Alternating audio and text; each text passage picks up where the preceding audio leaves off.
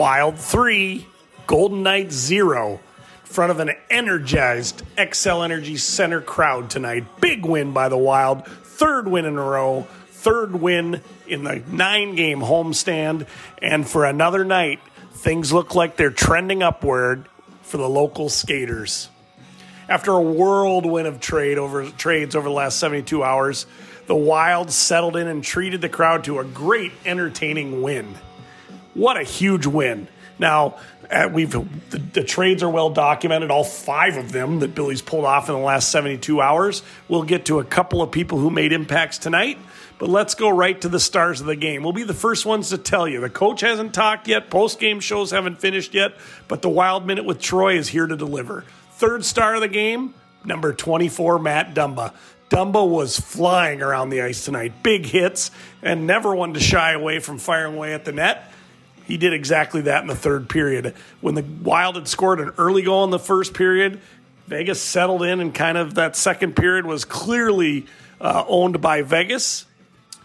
And then Dumba, midway through the third, fired away through traffic, gave the Wild a 2-0 lead, and gave them a little more comfort where they could dump and chase, and ended up getting an empty netter. So Matt Dumba with your third star. Your second star, well, that's D'Lo. What an entertaining player he is. Number 44. I called him a goon yesterday. Said he might be in and out of the lineup, not a big contributor. Let's be clear, he's not going to be this way every night. But the dude was energized to get into St. Paul and show the Minnesota fans what he can do.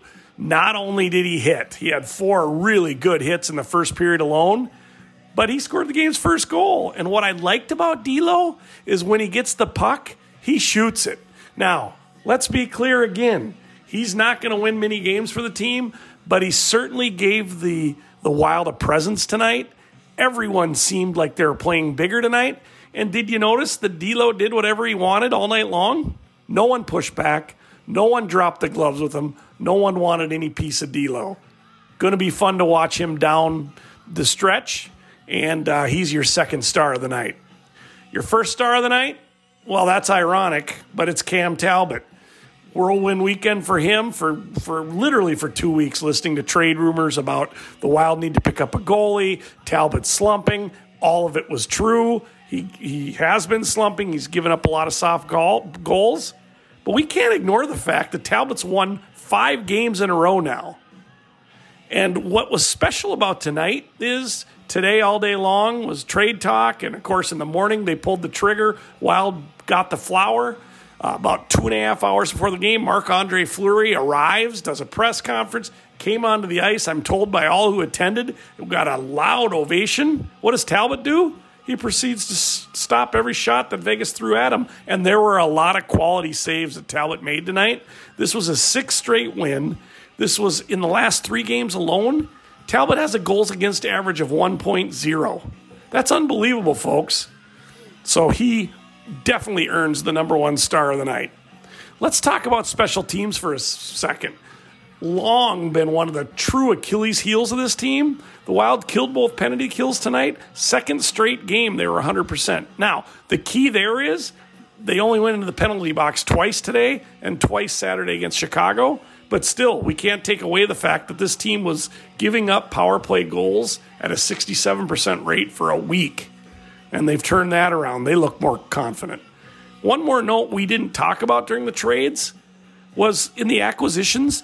D'Lo kills penalties in Anaheim. He killed them tonight. Anaheim's penalty kill is 8th in the NHL. Jacob Middleton, the defenseman the Wild acquired from San Jose, he'll be killing penalties for the Wild. He killed him in San Jose. The Sharks' PK is 3rd in the NHL.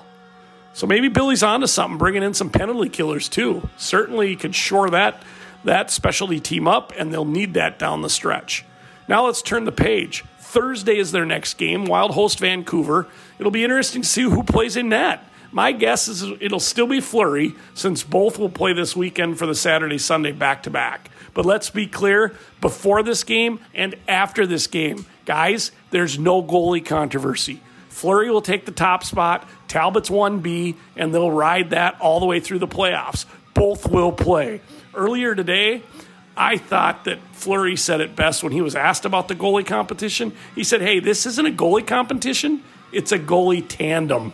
You got to love the way the Wild are shaping up. They play Thursday to continue their 9-game homestand.